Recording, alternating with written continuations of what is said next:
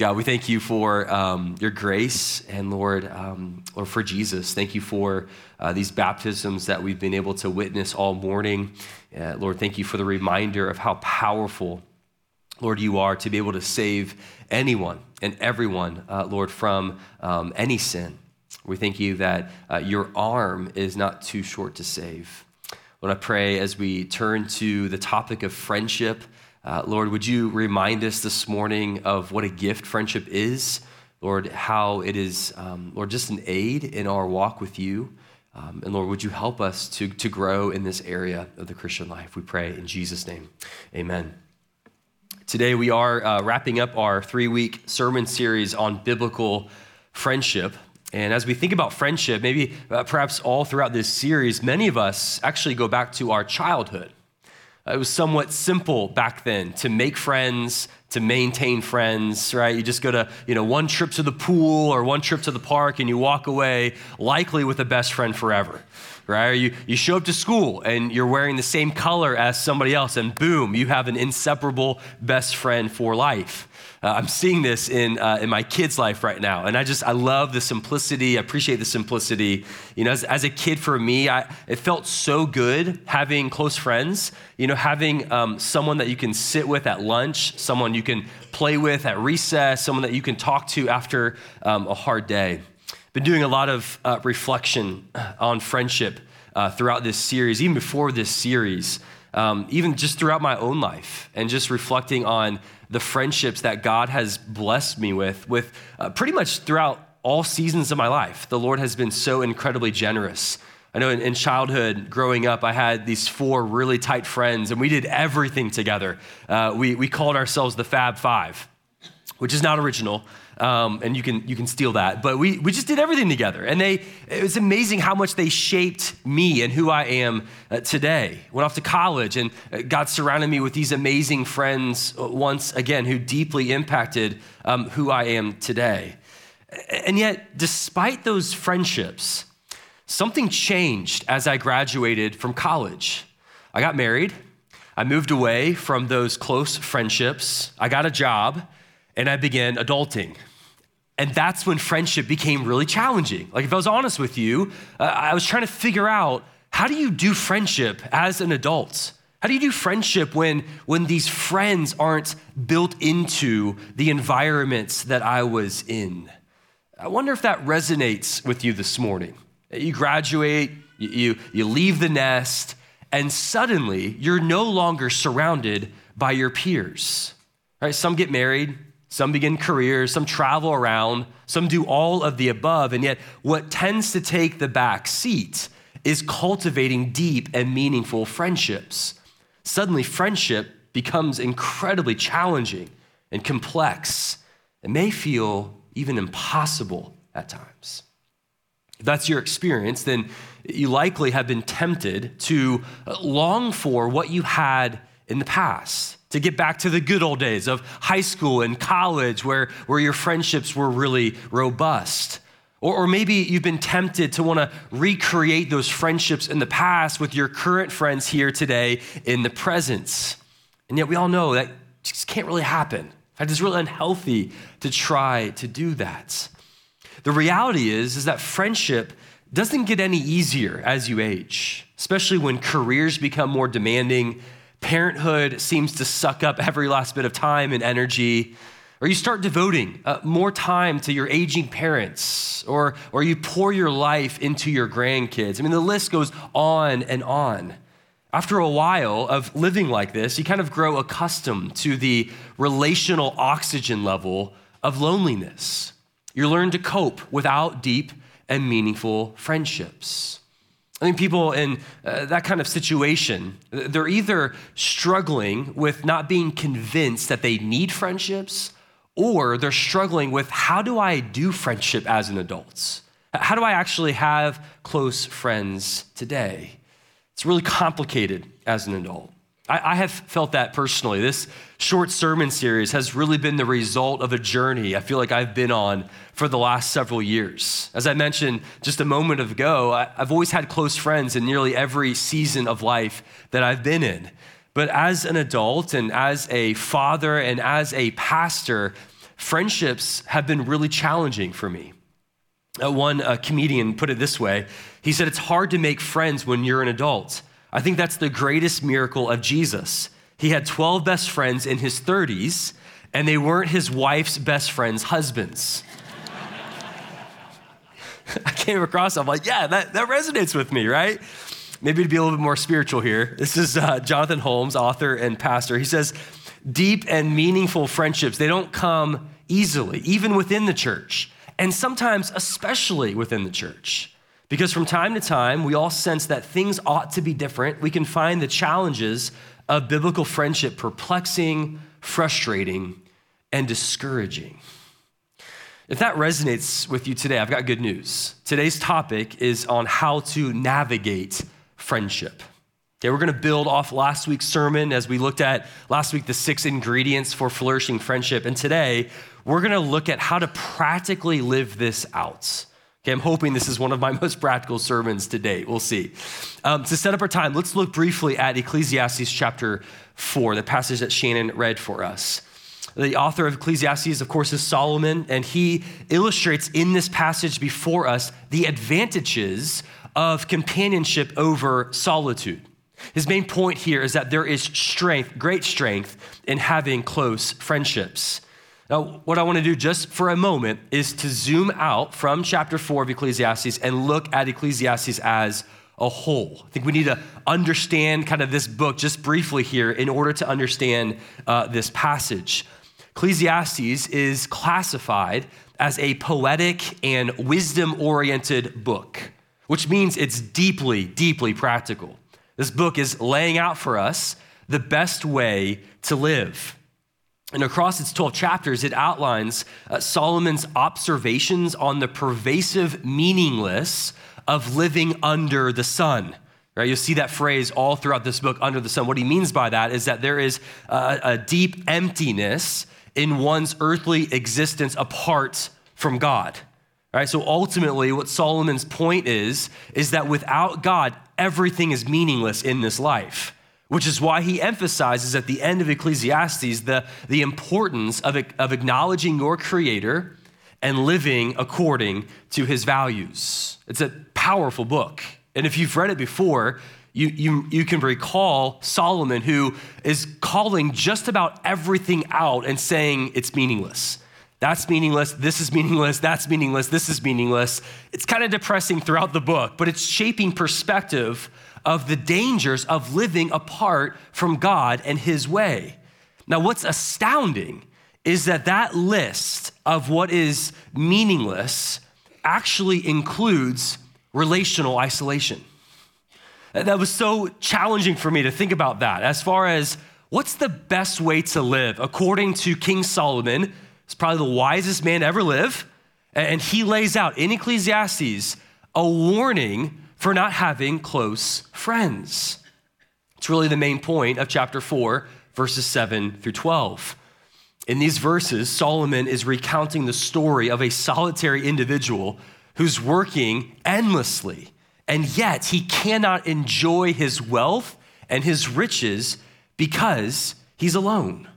So verses 7 and 8 are basically about this solitary existence results in all of his efforts being worthless because he has no one to enjoy his wealth or his legacy with.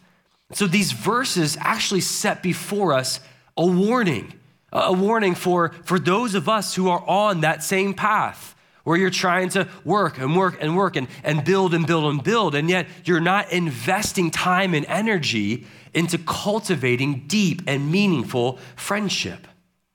Solomon also, though, in this passage, provides an alternative, different way to live. In verse 9, he declares that two are better than one, that together you can achieve more, you can assist each other more, you can share warmth. In verse 12, he talks about how you can resist opposition. He uses that really popular analogy that a cord of 3 strands is not quickly broken. Like reading this passage, that the conclusion's an easy one. It's very simple. There is great wisdom in cultivating deep and meaningful friendship, and there is a danger to living in relational isolation. Right now, I hope at this point in the series that point is very clear, right? Part of my aim has been to convince us of the necessity of developing and having biblical friendship in our lives.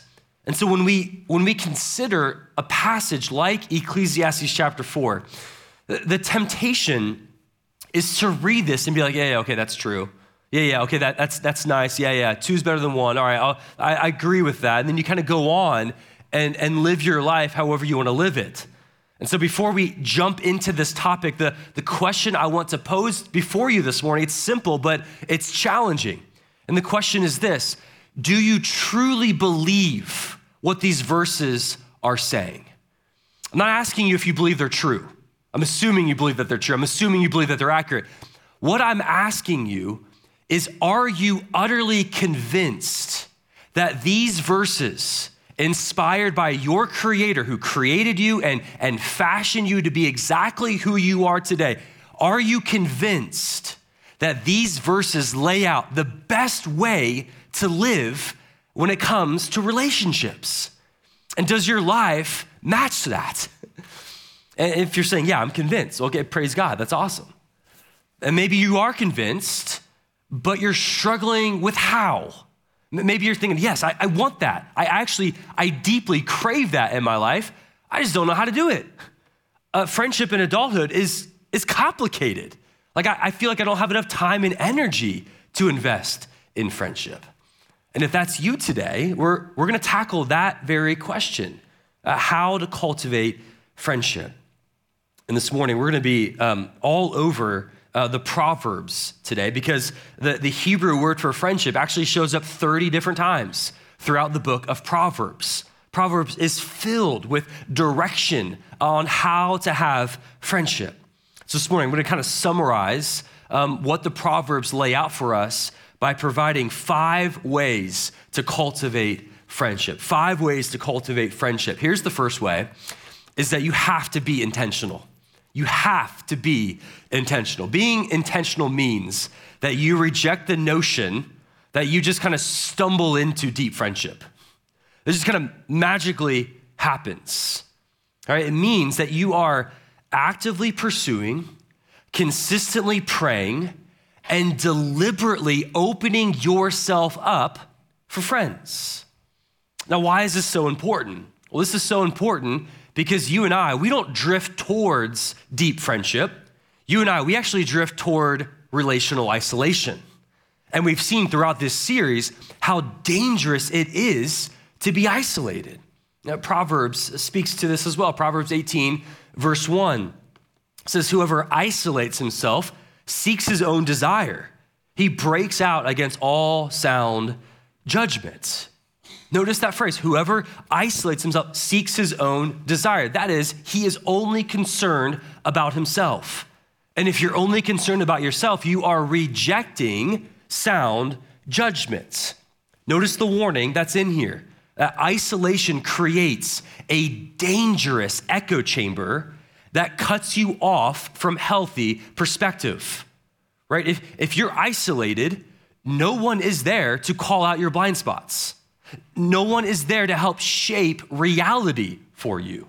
And it's very unhealthy.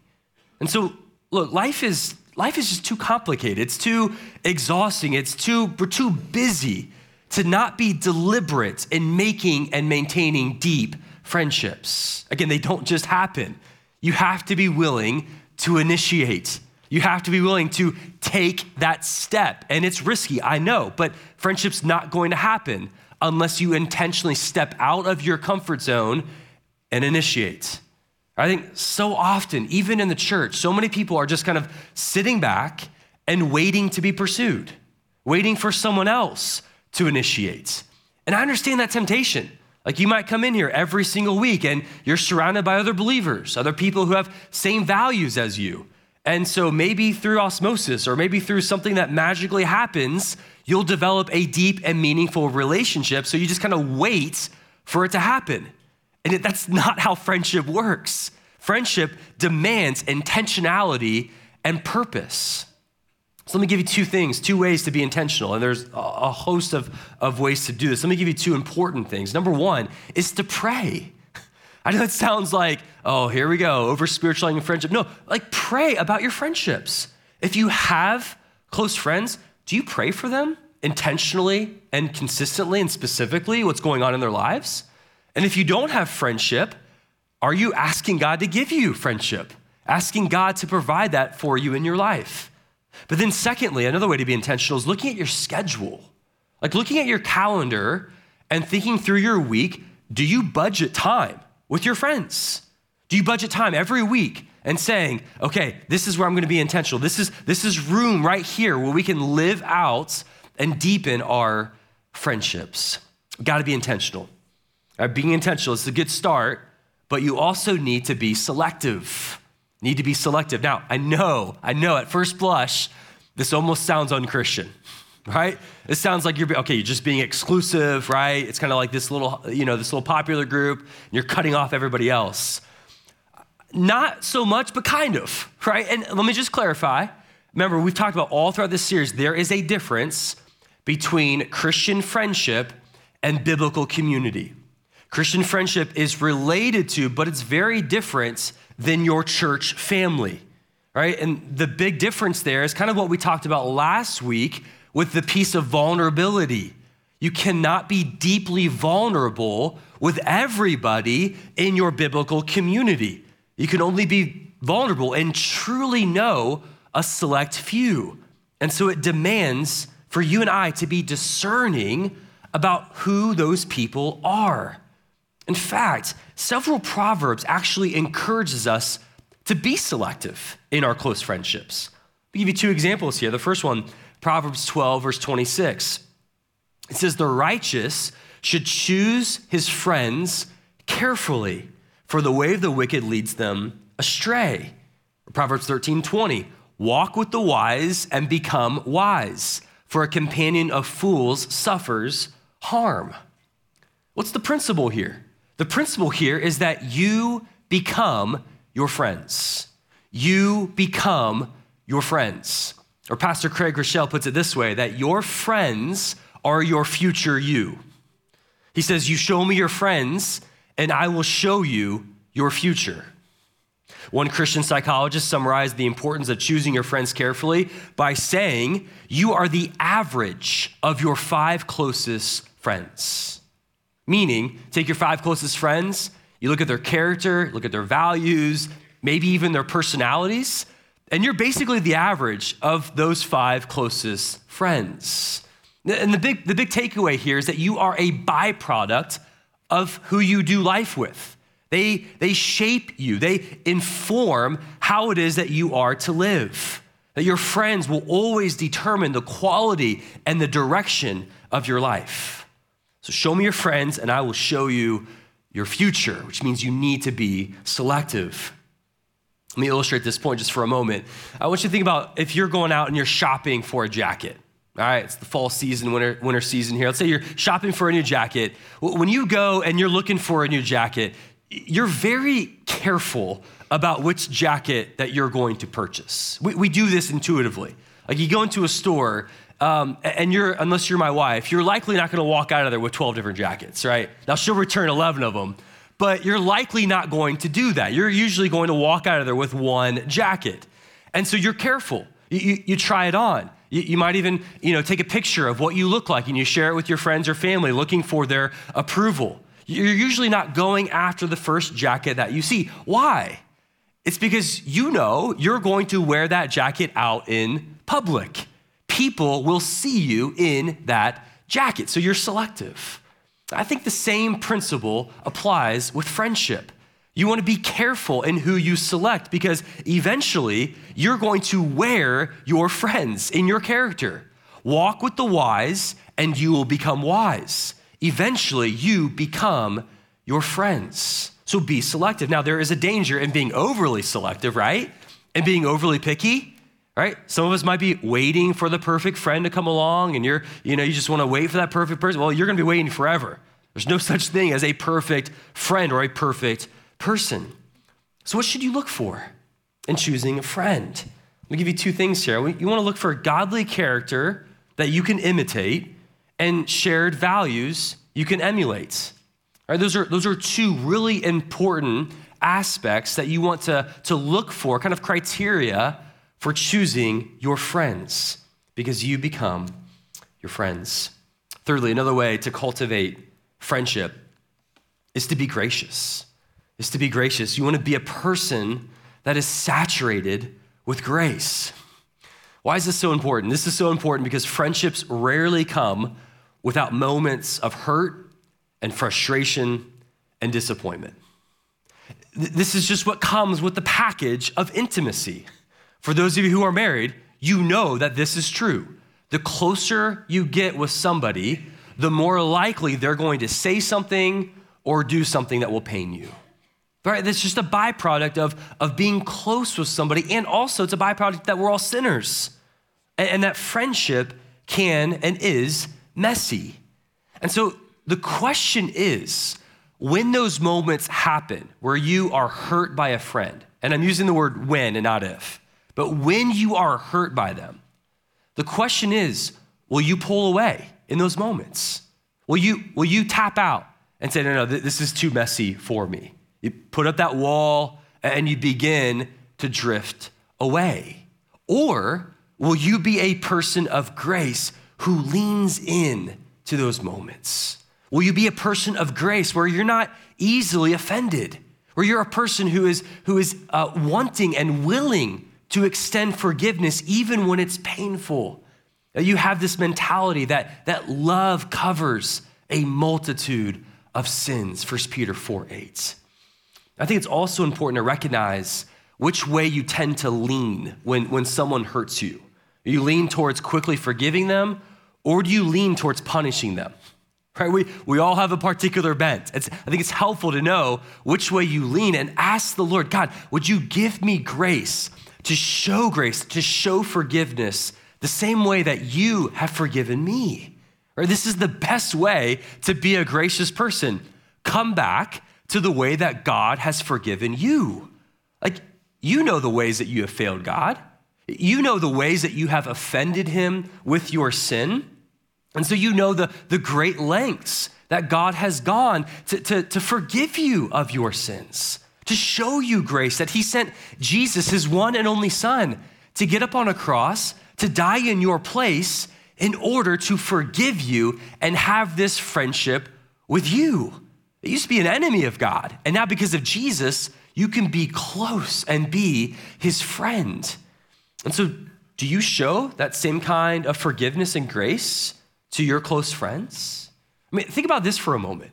The way that you forgive your close friends actually showcases God's forgiveness to you. And it can be deeply, deeply powerful in that friendship. So be gracious. Next way to cultivate deep friendship, number 4 here, is to be committed. To be committed. You will never experience deep and life-giving friendship unless you are committed to your close friends. Proverbs 17:17 says, a friend loves when it's convenient. No, does not. Doesn't say a friend loves when they get something in return. Doesn't say when a friend loves when they feel like it. No, a friend loves at all times.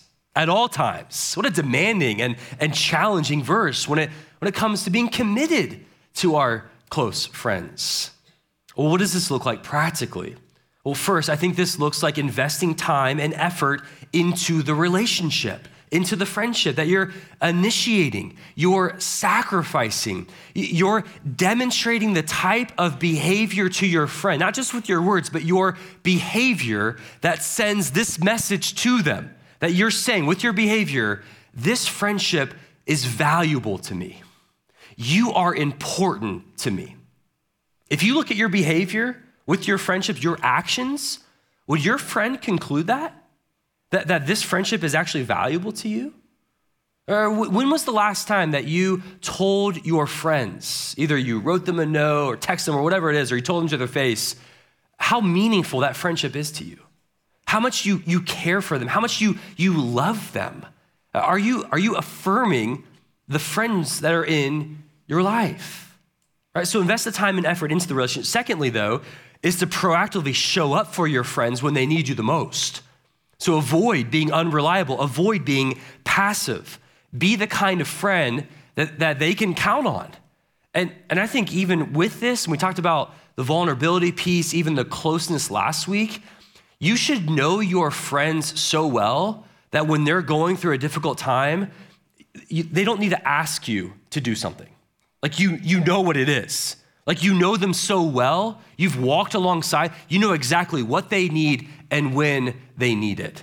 All right, you want to be that type of 3 a.m. friend that we talked about last week, that when an emergency hits, you are there for them. Another way you can show commitment is by staying in the friendship through various seasons. Right? When you are in a friendship, you will experience many changes, different jobs, different places to live. Some get married, some have kids, some have health changes, right? The list goes on and on. When you experience change in a friendship, the tendency is to pull back. The tendency when you're experiencing kind of a different dynamic because of whatever cause it is, whatever season that you're going through, the tendency is to be like, well, I guess we're not that close. Or there's something wrong with the friendship, and we tend to pull away in those moments. I think being committed to the friendship is asking the question, what adjustments need to be made in order to stay close during this particular season? Right? If you're going through one of those seasons right now with a friend, let's say you just have a new baby or you just moved, you got a new job, like you're going to experience different dynamics in that friendship, and those friends have to talk through how can we stay close during this season. Another way to be committed is by valuing your friend's growth over your comfort. Right? Being committed means that you are participating in what matters most, and that's their spiritual growth. Right? That's them looking more and more like Jesus. And this is an aspect of friendship that for many of us is most uncomfortable, is to actually talk about Jesus with our close friends, or talk about how can we grow, or how can I pray for you, or how can I speak truth in love to you. And yet being committed in your friendship is participating in that space.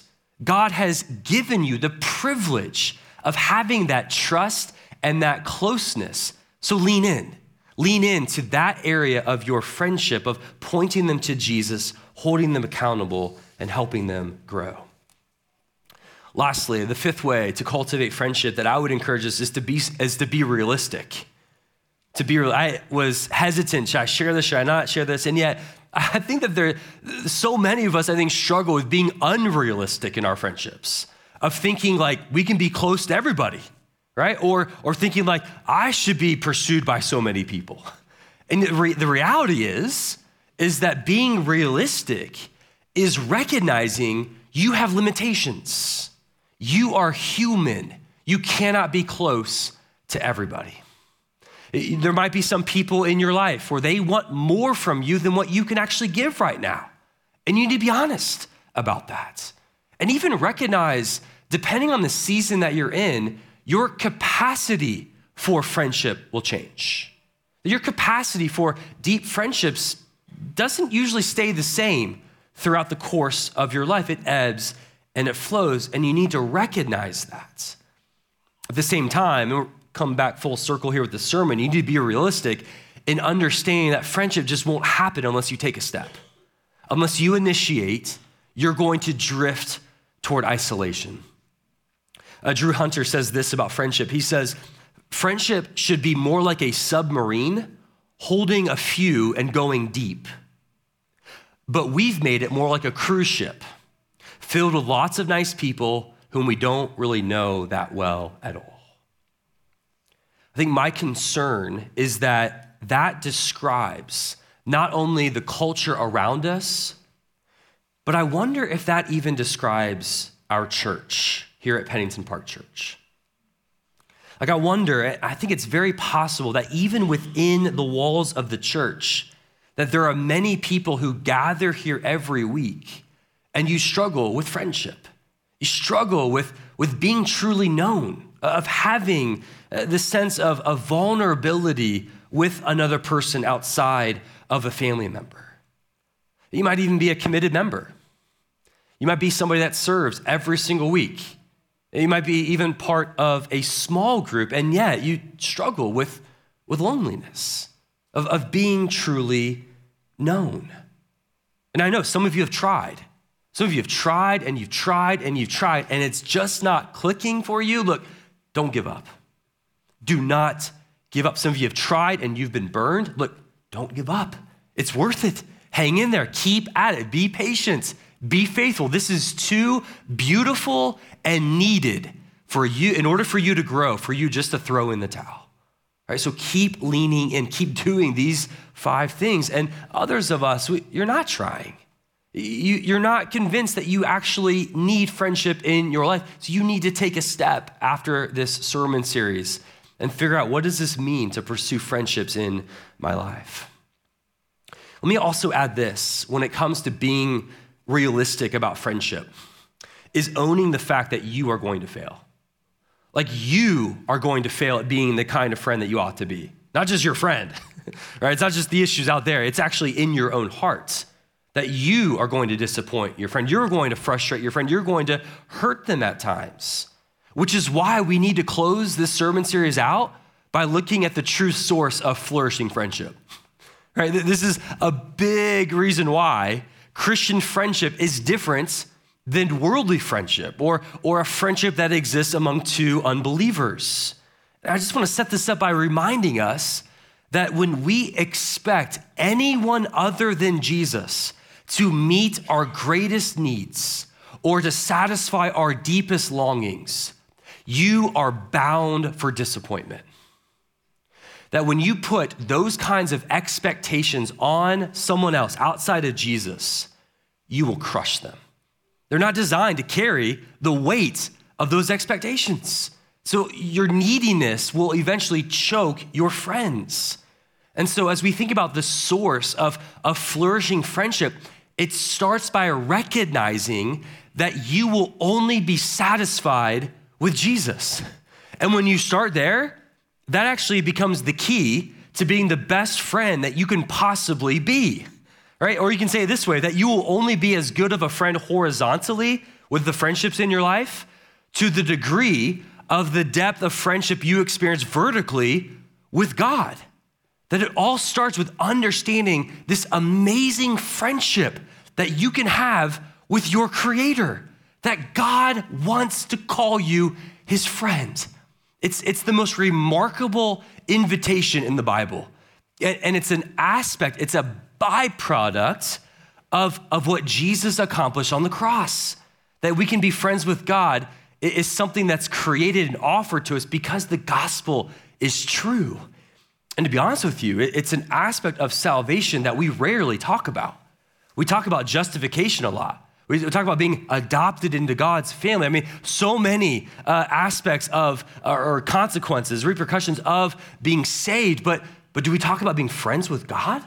This intimacy that we can have with our Creator? And it's all because of what Jesus accomplished for us.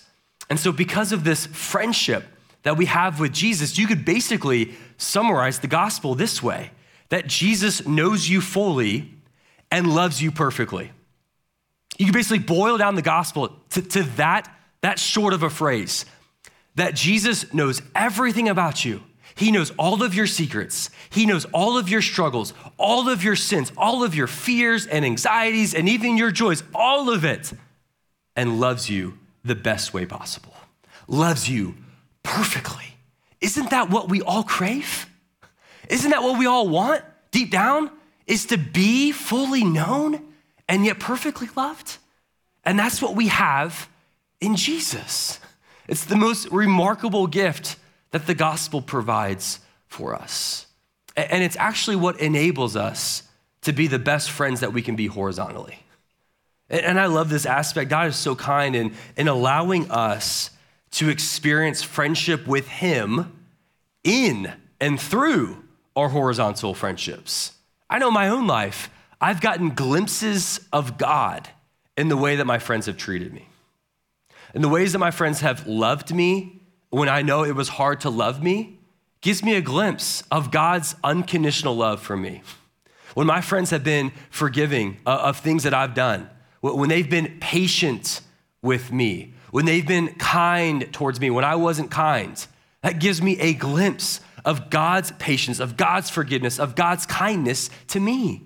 When my friends have been persevering, they've walked alongside me through really difficult seasons, that gives me a glimpse of God's steadfastness in my own life, that God has never left me, God has never forsaken me. See, in each of those aspects, I get a glimpse of who God is. Why? It's because in all those things, they actually find their source in God himself. So if you want to go deeper horizontally in your friendships, go deeper vertically with God. He's the source of friendship. Well, as we conclude this sermon series, let me give you a couple of recommended steps. Let me be quick with these. Let me give you 4 next steps. If you've been persuaded in this series, okay, what do I do next? Here's the first one. Again, pray for friendship. Ask God to give you friends in your life. And if you have friends, pray for them consistently. Number 2, take a step. You gotta initiate, take a risk, put yourself out there. Be the kind of friend that you want others to be to you. Thirdly here is to be patient. There's no microwavable option for developing friendship. There's no shortcut in developing deep and meaningful friendships. So don't give up, be patient. And then fourthly here, so never stop working on your friendships. These are gifts that God has given to us, and it's so easy to fall into complacency.